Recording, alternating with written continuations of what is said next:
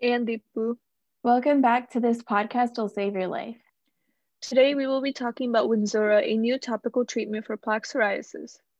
I've heard about plaque psoriasis a lot, but what exactly is it? Plaque psoriasis is actually a very common skin disease. It isn't contagious, but it doesn't have a clear cause or cure. You mentioned it's a skin disease. How exactly does it look on a person? Plaque psoriasis usually leaves the skin with red, scaly flakes, and between 70 to 90% of psoriasis patients are left with itchy red skin. The most common symptoms that psoriasis patients face is flaking, scaling, and itching. Yeah, sounds like these symptoms can be very burdensome on a person. Is there a specific age psoriasis affects? No, it can affect people of all ages as it is very unpredictable. I think the thing that no one talks about is the risk that comes with having psoriatic disease. And what exactly are those risks? Plaque psoriasis patients are at an increased risk of developing chronic and serious health conditions such as arthritis, cardiovascular diseases, metabolic syndrome, inflammatory bowel disease, and depression. Wow, those are some serious conditions, and I definitely did not know about that.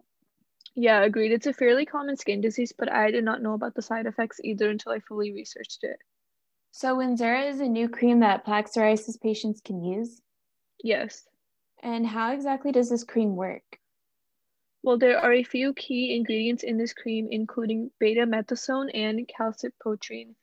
Beta-methasone is a steroid used to treat many common skin issues, including pain, itching, redness, and swelling.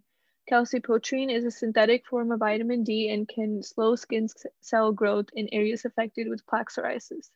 Huh, interesting. So these are the two main active ingredients of Wynzora? Yep. Cool. So now that we know what Wynzora does, how did the FDA approve this cream? There was a phase 3 clinical trial where Wynzora was compared to Taclonex topical suspension. What is Taclonex topical suspension? It is another drug used to treat psoriasis, so the point of the study was to see if Wynzora actually has a comparable difference. Oh, that makes sense. So what were the results? So they had 794 patients who were randomized, and they found at the end of week 8 that patients with the most treatment success and had either clear or almost clear skin were the people from the Wynzora group. The difference in treatment success to the comparator was 14.6% in favor of the Wynzora cream. The study also proved that Wynzora is safe, efficient, and convenient. Okay, so I think Wynzora is going to have a huge impact because right now a lot of plaque psoriasis patients are either not receiving adequate treatment or are not happy with their treatment. Agreed, and Wynzora could definitely help people treat their plaque psoriasis and overall put these patients back in control of their lives. So how exactly do you apply Wynzora? You use it on affected areas once daily for up to 8 weeks, but you have to make sure you don't use more than 100 grams per week. Once the psoriasis is under control, the patient should stop using it unless their doctor says otherwise. It is also important to only use Wynzora on the skin and to not get it near the mouth, eyes, vagina, groin, or armpits. If your skin is thinning or atrophying, do not use it there either. Also, as of now, it is not known if Wynzora is effective in children, so only patients 18 and older can use it. And what are the side effects of Wynzora? The side effects include too much calcium in your blood or urine, Cushing syndrome, which is when your body is exposed to large amounts of the hormone cortisol, high blood sugar and sugar in your urine, vision problems, upper respiratory infection, headache, and application site irritation.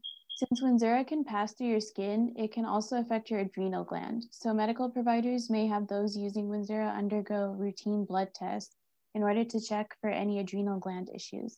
It is very important that the patient doesn't use other products containing calcipotriene or corticosteroid medicine while using Wynzora. That's good to know. So what do we think the future outlook of this drug is? I think that Wynzora will ultimately be a great drug for use in the near future, but I also believe this drug will be modified since it seems to be very potent, especially if it enters the bloodstream. Yeah, that's a good point. I think that about sums up everything we were going to talk about today. Yep. On that note, thank you all for listening today. Have a great day and be sure to tune in next Friday for another episode of This Podcast Will Save Your Life.